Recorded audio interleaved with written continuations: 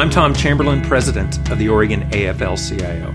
On this month's episode of The Voice of Oregon Workers, we sit down with Jeff Anderson, the Secretary-Treasurer of the United Food and Commercial Workers Local 555. This local union grabbed national headlines in 2017 for fighting to pass a groundbreaking Fair Work Week law, the first of its kind in the country. UFCW Local 555 is a diverse union representing many different types of workers, from pharmacists to fish packers. We're excited to see what UFCW Local 555 is planning and how they'll continue to make history by passing laws that lift workers up and advance workers' rights.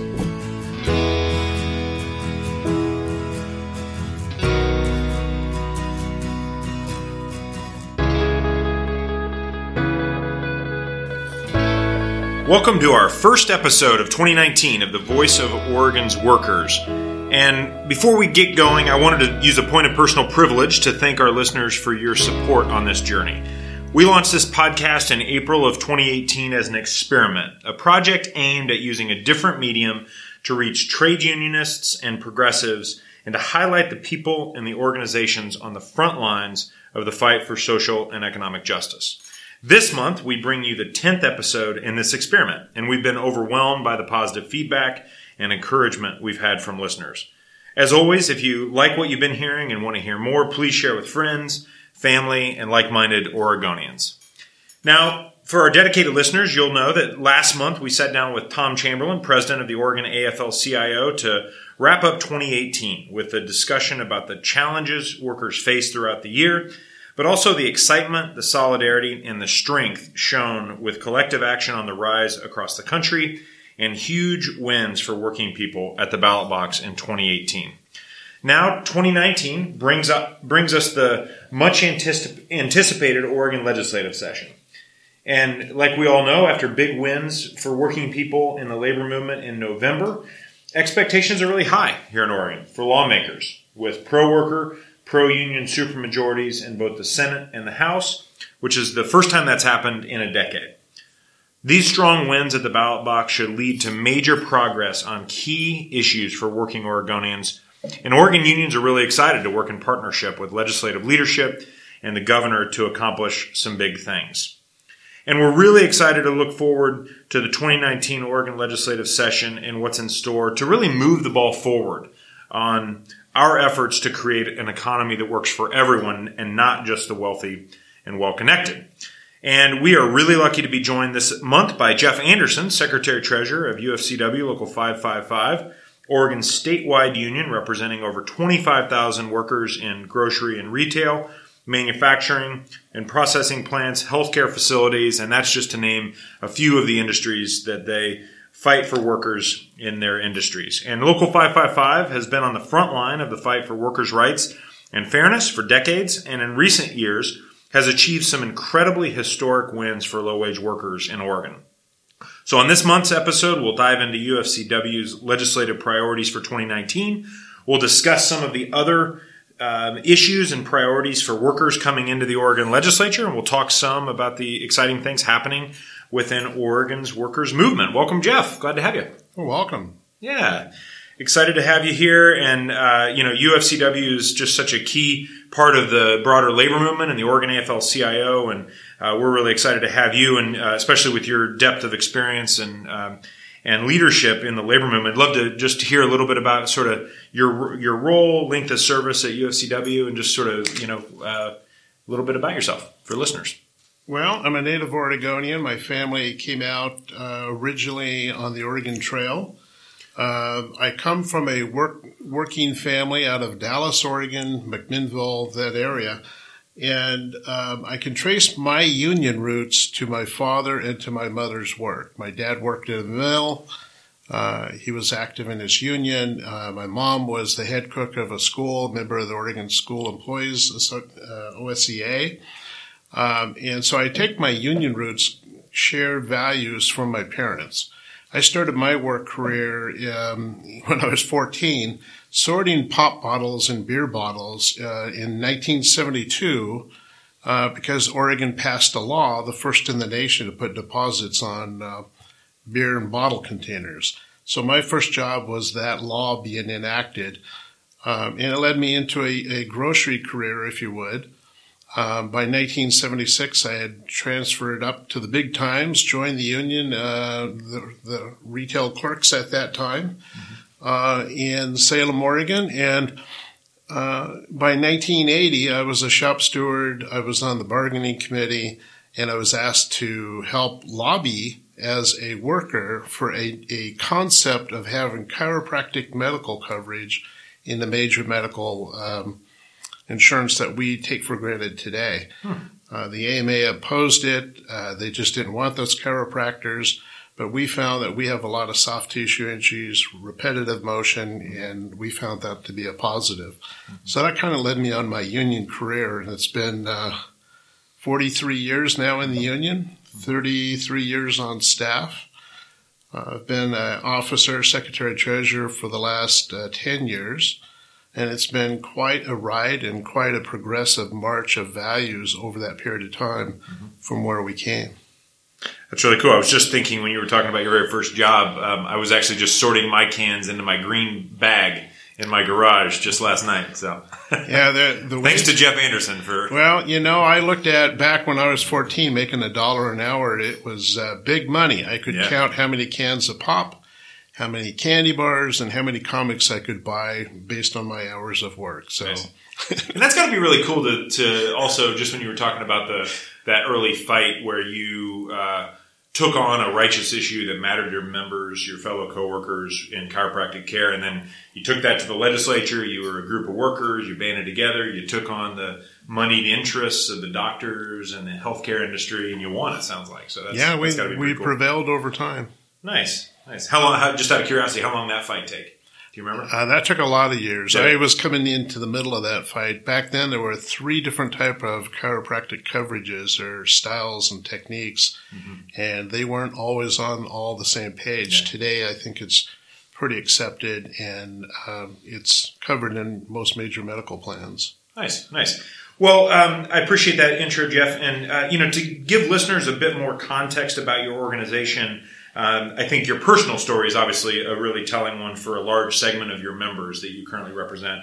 But if you could talk a little bit more about the types of workers that UFCW represents. Again, I just gave a quick snapshot of some of the industries, but I'd love to hear more. Yeah, the bulk of our members come in the retail trade, specifically in the grocery, food, meat packing, grocery stores, healthcare processing, chicken processing, fish pack processing, beef processing.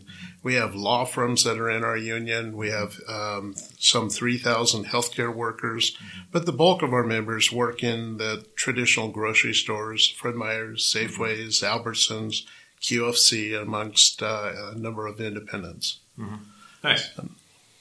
Very nice. And, let's just take maybe a couple different types of work that you just rattled off. So if you could tell, especially given your firsthand experience, could you tell us a little bit about what a day in the life of a retail worker means? What does that look like? I mean, I can imagine. I was actually a UFCW member when I was in college, and I was a retail clerk at a Kroger in the Midwest. And I was a checker. I was a retail clerk. But that's just I just had a short experience with that. I'd love to hear more maybe about the retail sector to start with. Well, in the grocery industry, it's the most competitive industry in the American economy. It works on 1 to 2 cents on the dollar net profit. There's no other part of our economy that has that thin of a margin. So it's a very competitive industry.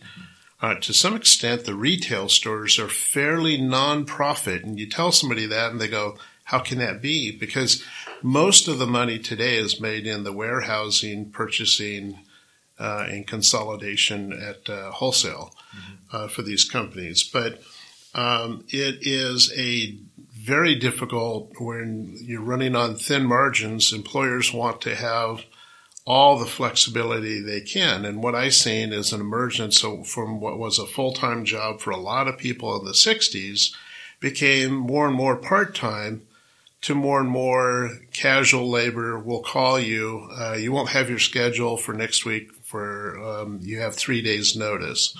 And it created a lot of problems. I mean, we find that we have a higher turnover in the bottom of our membership because a lot of people are taking these jobs temporarily while there's about 45% of the grocery industry is a career path.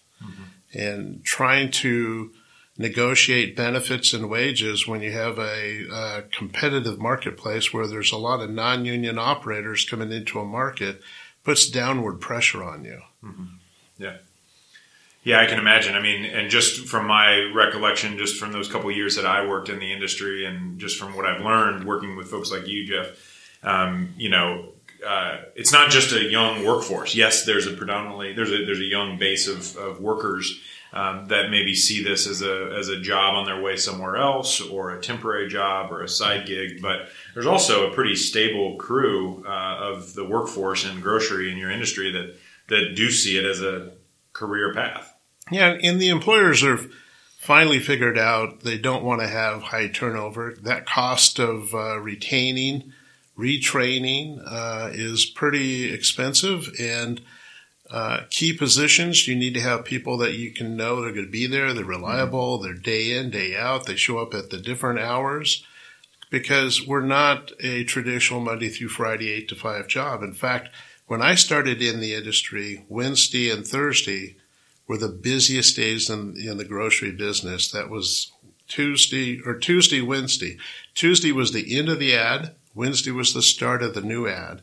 And you had the biggest intensity of shopping on those days. Today, it's Saturday and Sunday, because that traditional family working Monday through Friday, maybe one household, is now two households, head of households have to work. And as a consequence, the sales have shifted to Saturday and Sunday. That's really interesting. I hadn't thought about the consumer side of the trends that you see in this economy, and sort of what that means for the workers that are having to keep stores stocked, make sure that the stores run on time, and that kind of thing. So we're going to come back a little bit later to the conversation around retail worker rights, but I don't know if there's anything. So we were just talking before the interview. We're both wearing boots made by the members of UFCW at Danner here in Portland, which is pretty cool. I've got a Carhartt jacket made by UFCW members upstairs as well. But I'm curious about any of the other industries that you mentioned, whether it's food processing or maybe the Danner workers. I mean, is there a day in the life of those types of workers, whether it's manufacturing or food processing? I don't know if I'm really curious, and I'm sure listeners might be too. In manufacturing, food processing, poultry is a good example. We used to have turkey plant in Salem many years ago. It went out of business. But what you find is that there are huge, significant ergonomic issues. You have a lot of varicose vein syndrome and repetitive motion injuries. And so, as they tried to make their margins, employers run those lines a little faster than maybe they should. And so just aggressively working in a political environment to have safe standards.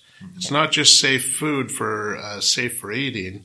It should also be a safe workplace. And so it's tough. People work these jobs, and some of the work is not very ingratiating. People would like to change, but where you can get negotiated benefits and wages in a union compared to the non-union, you find that you have people that stay and they want to make a career path at some jobs, but they want it to be safe. And I just got to imagine, I mean, you and I have talked about this. We've worked together on these types of campaigns, but, just as challenging as manufacturing, food processing, some of these industries are to the working people that make the profits for these companies and these employers, as challenging as it is even in a union represented facility, we can only imagine what it's like in these non-union facilities where there's no collective bargaining, there's no rights. Workers are told what to do rather than a conversation and negotiation around what those standards and workplace conditions are like. So I can't even imagine, and especially in these non-union food processing or manufacturing facilities. We take for granted that when you're in a union environment, specifically in the private sector, a lot of the medical plans are Taft-Hartley multi-employer. They're management and labor. But it's the only medical insurance where you have workers participating in the design of the medical plans that they work under. that's quite a nice thing to be able to say, yeah, we think it should be more comprehensive in the pharmaceutical coverage, or we should not have pre-existing condition exemptions. And so there's a number of things that labor having a voice in your workplace, it extends to your quality of life and your benefits. Mm-hmm. Yeah, that's a really good point. I mean, it definitely varies from the private sector to the public sector, but the brilliance of employer and worker joint management of different benefits that are provided by the employer and unionized industries is a huge selling point for working people, right? So over the past several sessions, UFCW, we're going to pivot a little bit and talk about the legislative process because there's so much exciting stuff to talk about. UFCW's legislative program has had some really incredible successes for working people, for low-wage workers in particular. And so, Jeff, you mentioned some of these things, but what are some of the factors in the broader economy that have really led your union to prioritize using policy and legislation to really improve the lives of not just your own members, but all workers in the types of industries you work within? Well, the largest part of the American economy is the service sector economy, and retail is the bulk of that. 40% of the service sector is in retail, and it's very competitive, cutthroat. You see it on the ads. Every Wednesday, the ads come out, and employers, different companies are trying to kill each other to get your dollar. Well, the net effect is it puts downward pressure on us, and so it's a competitive disadvantage if you have bad actors out there paying less benefits, less wages in the community. And as a consequence, good actors want to be competitive, and so we see downward pressures in bargaining. We have decided that we have to look to government, to governance, to public policy to improve the lives of people in our industries. And we were very successful in being the fourth major city in America, Portland, enacting a sick day law. Later on, Eugene passed even a more comprehensive law, and then followed by the state passing a statewide law that provided sick pay for 800,000 Oregonians. So while we spearheaded that from the labor movement side, we found that true to the union mission, we're improving the lives of all Oregonians, no matter who they are, to have this one first-time benefit. When I have 25,000 members, primarily in retail, 800,000 people tells me I'm helping beyond our scope. We moved into Fair Work Week to provide that you no longer have to wait 3 days prior to your shift to figure out if you're working. Right now it's 1 week notice. In another year or so, it's going to be 2 weeks notice. And it provides some penalties if the employers game that calendar. Exactly. But it gives you the ability to take your kid to a doctor's appointment, to go to school with your kids, to make the things that we take for granted that a lot of retail workers do not enjoy. Mm-hmm. Exactly. I want to just touch on one of the things you just said about looking to government and elected leaders to improve standards in your industry. And, this notion, I think a lot about this, the notion of the, legislatures being the community bargaining table in a lot of ways. And it's, and I think unfortunately it's a symptom, this movement in the labor community to look to elected leaders to require employers to offer certain types of benefits. Unfortunately, it's a symptom of the broader economy and the fact that employers aren't doing this work, providing these types of benefits, providing these types of standards on their own, right? Well, large employers used to be, in small communities, the big player. But today, those employers do not have the commitment to those communities. And we've seen this in the timber industry, town after town that was being devastated when mills were shutting down. Consolidation, they're moving on to other entities. So what we've seen is a downward pressure where the middle class has shrunk significantly. And so there's a point where you say, well, if we're going to continue down this path, there should be a minimum standard that we accept as Oregonians, what society should look like. Sick days was one that was just like a wildfire in our union when we said we're going to go after first day sick leave. We're going to push it statewide. We had over 7,000 members sign up to our political Action Fund, donating $1 a week. So it's really fueled by the members that are saying, yes, let's do this work. You can't get a better vote of confidence than the participation of voluntary contributions to that fund. Amen, brother. And one of the things, I was just having a conversation with a group of apprentices in the construction trades just last Friday, and when I go and give presentations to these new, young, not always young, but often young folks that are 3-4 years into their construction apprenticeship program. I sort of always am a little bit of a provocateur, and I raise minimum wage, for example, as and I ask kind of the question, like, why do you think the labor movement really prioritizes an issue like the minimum wage, or like sick days, or like retirement security, or like fair work week? Why do you think the labor movement leads on these types of issues? And it's always a lively conversation, because I think the corporate agenda likes you to believe one thing. But we know in the labor movement and the working class struggle that, lifting all boats is a good thing. And it actually is strategically helpful for collective bargaining, but it's also the right thing to do. And it's the only way to ensure that there's some fairness and some equity and some power for working people in the economy. So. Yeah, we're looking for self-sufficiency.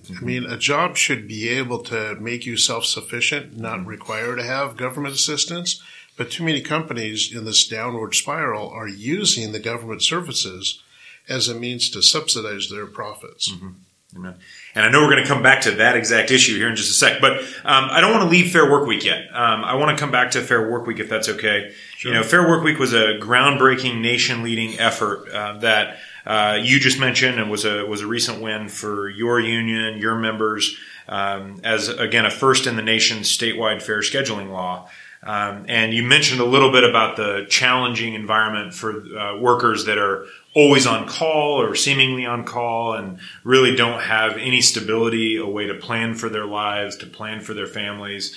And this isn't about leisure. This is just about survival, the needs for these types of workers, right? So maybe share a little bit more about Fair Work Week. And, I did make a note about this because you said this a second ago. The labor movement talks a lot about organizing opportunities and using issues or campaigns to really mobilize members, right? To get members to really buy into things. So maybe if you could just share a little bit more about what was going on internally with that campaign, especially coming off the heels of sick days. It's such a big win. Coming off the sick days, Fair Work Week became a natural for us. We said, what do you think about a law that would provide some family stability? The interesting thing is we did a first-class poll on Oregonians' values around Fair Work Week, and this shot through the moon. We were saying bipartisan support completely across all geographic areas, economic, social economic areas in the state. It became so popular among both political parties that ultimately the bill became a bipartisan legislation, both in the Senate and in the House. Mm-hmm. But the dynamics around it, you had very powerful entities lobbying against us, and it just took a lot of persuasive storytelling and collecting those stories and bringing people to the legislature. Mm-hmm. We've had hundreds of our members wearing our gold shirts in the Capitol. It just took a lot to do it, but it was the first in the country. And once you break the mold, there's 5 other states now trying to emulate what we did here in Oregon. Mm-hmm. We're very proud of the law, but you can always expand who it covers. So the law covers basically large retailers, large restaurants, large hotels. But we think it should include someday call centers and other enterprises that we would call bad actors in terms of trying to have casual labor just on call. Mm-hmm. So we went from a full-time society in the 60s to a part-time society through the 90s, and today it's like just-in-time labor. Mm-hmm. And the environment for organizing today around these victories is so significant. We are now organizing new workers into our union. Cannabis workers, we have our first contract. It's exciting. Saw that in the labor fest. With a pension and health insurance. Mm-hmm.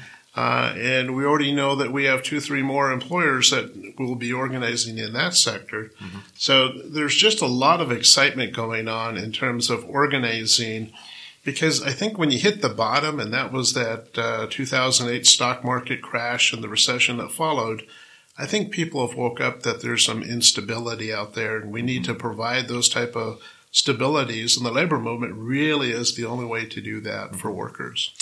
Absolutely. And it's one of the things that we talk a lot about, we all talk a lot about, which is, we've seen collective action on the rise. We've seen teacher walkouts in conservative southern states. We've seen, and winning, I might add. We've seen all kinds of different sectors of the economy where workers are fed up and looking for a solution, and they're joining unions to do exactly what you just mentioned. Union favorability is at a decade or 15-year high right now in terms of both people and their views on unions and their interest in joining one if they had the choice. And so I think it's important for the labor movement to provide opportunities for any worker to join the union. In the Midwest, where there was rampant anti-union legislation by conservative governors, we just seen Missouri rebuff that and recall it and took right to work and threw it out into the stack. So it's encouraging that people are starting to wake up and fight back. Absolutely. And, I know Oregon had a role in that victory for working people in Missouri. UFCW sent a lot of folks there in person. We had folks here in Oregon texting. We actually sent about 10 to, I think maybe even closer to 20% of all of the texts into Missouri voters were coming from Oregon, which was pretty cool. So lots of... Which I think is really quite laudable. The Oregon labor movement stepped up and became very supportive of not just that, but other races. Like in Arizona, when the special Senate or the Senate election pickup in Arizona this last fall, a lot of Oregonians were down there helping make that happen. Exactly. So labor's not only on the front line, it's leading. Yep, absolutely.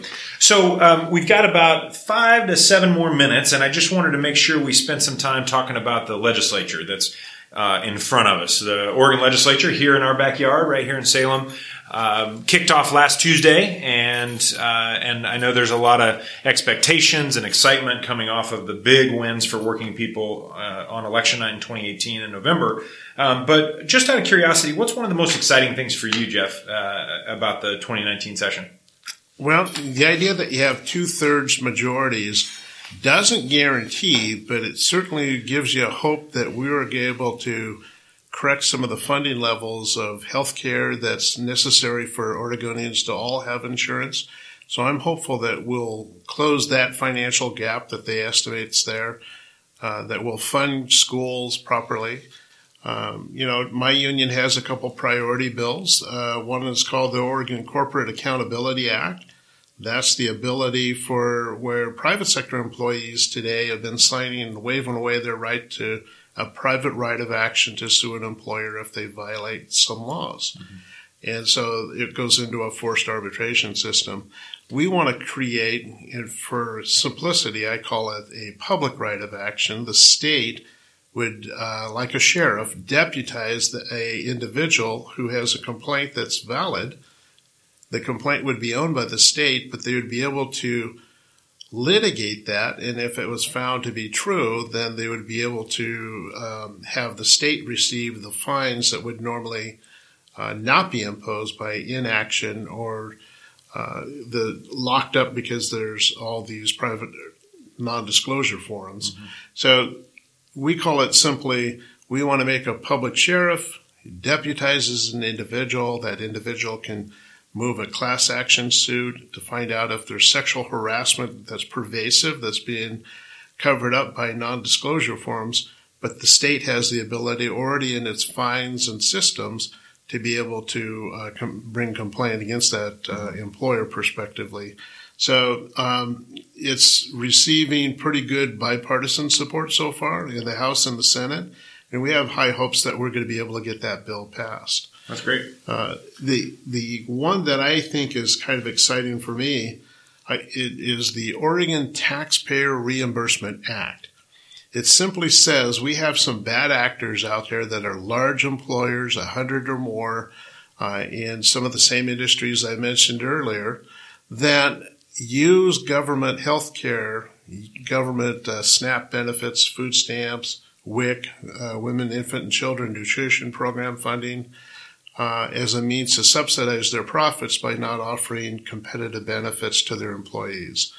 That means the state picks it up. And some financial magazines say that the cost shifting in one company is over $6 billion a year to the taxpayers.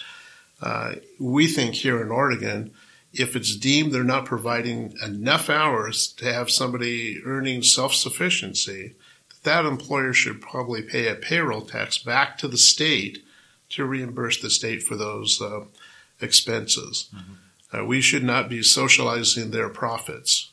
That should not be the model that we all work under. So just out of curiosity, and we'll talk a little bit about the broader labor agenda, and you alluded to some of those priorities already, which I think are widely shared. But what about these two issues that I think are really righteous, exciting campaigns? Where did these come from in the UFCW planning for the 2019 legislature off of the heels of those other big wins? These are really exciting, really important trends to address in the economy and the different industries. But how did this factor in? Well, I mentioned that there's a competitive disadvantage for union employers when the non-union employers might have less benefits, and they might be encouraging. One employer by OPB did a story on it in Pendleton a number of years ago, said when they hired an employee, they filled out the W-2 or W-4 form, a 99, and gave them the Oregon Health Plan application as if that's their health care.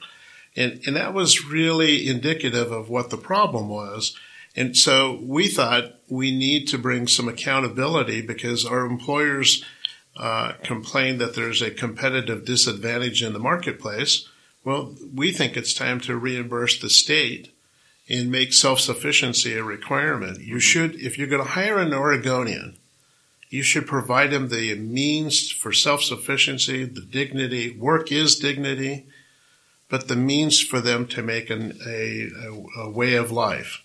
It shouldn't be one where they have to work multiple jobs. I mean, that should not be the Oregon aspirational goal. Mm-hmm. Absolutely. And, we don't have time to go deeply into the broad agenda that the Oregon AFL-CIO and the labor movement has. But, I think it probably goes without saying, our economy, despite economic growth and records being broken, is still not being felt. That growth is still not being felt by working people often. You go 30 miles off of I-5 either direction and get into eastern and southern Oregon, and the effects of the timber industry are still felt in terms of schools can't pass bonds. There's not a lot of money in the communities, and so there's a spiral down in rural Oregon. And anything I can do to help bring a level of benefits to people wherever they live in the state, I think we have an obligation to try to do that. Yeah, well, I appreciate that solidarity. It's a guiding value of the labor movement and one that we couldn't do alone, right? So thank you. So just to wrap things up, I wanted to just popcorn style ask you a couple questions. Okay. So what is one thing, one kind of snippet of something that listeners might not know about UFCW members that might find interesting that you haven't already mentioned? Well, I mean, we're quite a lot of people working in different industries. You might not know that we have public sector employees in our membership.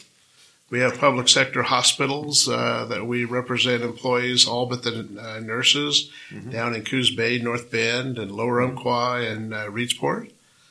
They might not know that we have labor law firms downtown Portland where even the partners are members of the union. That's pretty cool.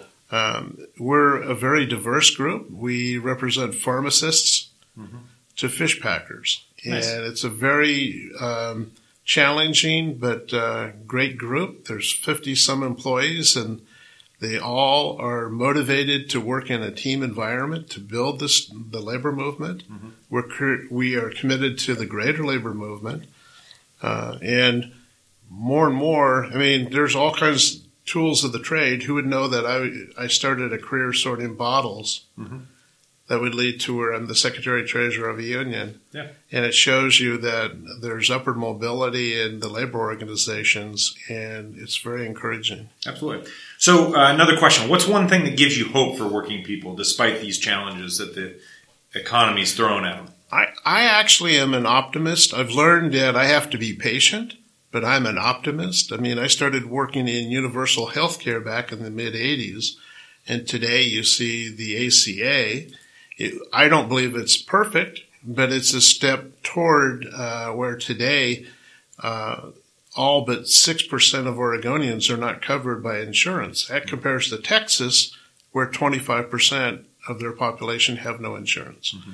And so we have a lot to continue to strive for, but I see significant gains in universal access and the quality of care being expansive, public education growing. Mm-hmm. I'm an optimist. I believe we've gone through the 2008 recession, stock market crash, and I compare that to the 1930s. I actually think we're at the point of where the Wagner Act passed in 1935. I think the middle class opportunities are going to be great. There's millions of jobs that are going to be needed in the future. We need to quit bashing immigrants, whether they're legal or otherwise, because we're going to need them for our team, for our economy, and for our society. The replacement workforce is not sufficient to maintain with the baby boom retiring. Mm-hmm. Exactly. And one quick final thought for listeners. Anything else you'd like to leave folks with as we sort of wrap up this month's episode? Well, if this audience is beyond the labor movement itself, it really speaks that you should get a union. You need to call whatever union. There's wonderful unions in the public sector and the private sector, the building trades. Labor organizing is first and foremost. And frankly, I would have people call the AFL-CIO to ask what union is appropriate for me in the workplace, because you guys are really good at directing them to the right unions. Mm-hmm. Appreciate that. Well, it's been an honor to be here with you. It's been a fun conversation. And thanks for joining us today. This is always exciting for me to sort of spotlight an affiliate that's doing really good work. So thanks, Jeff, for being here.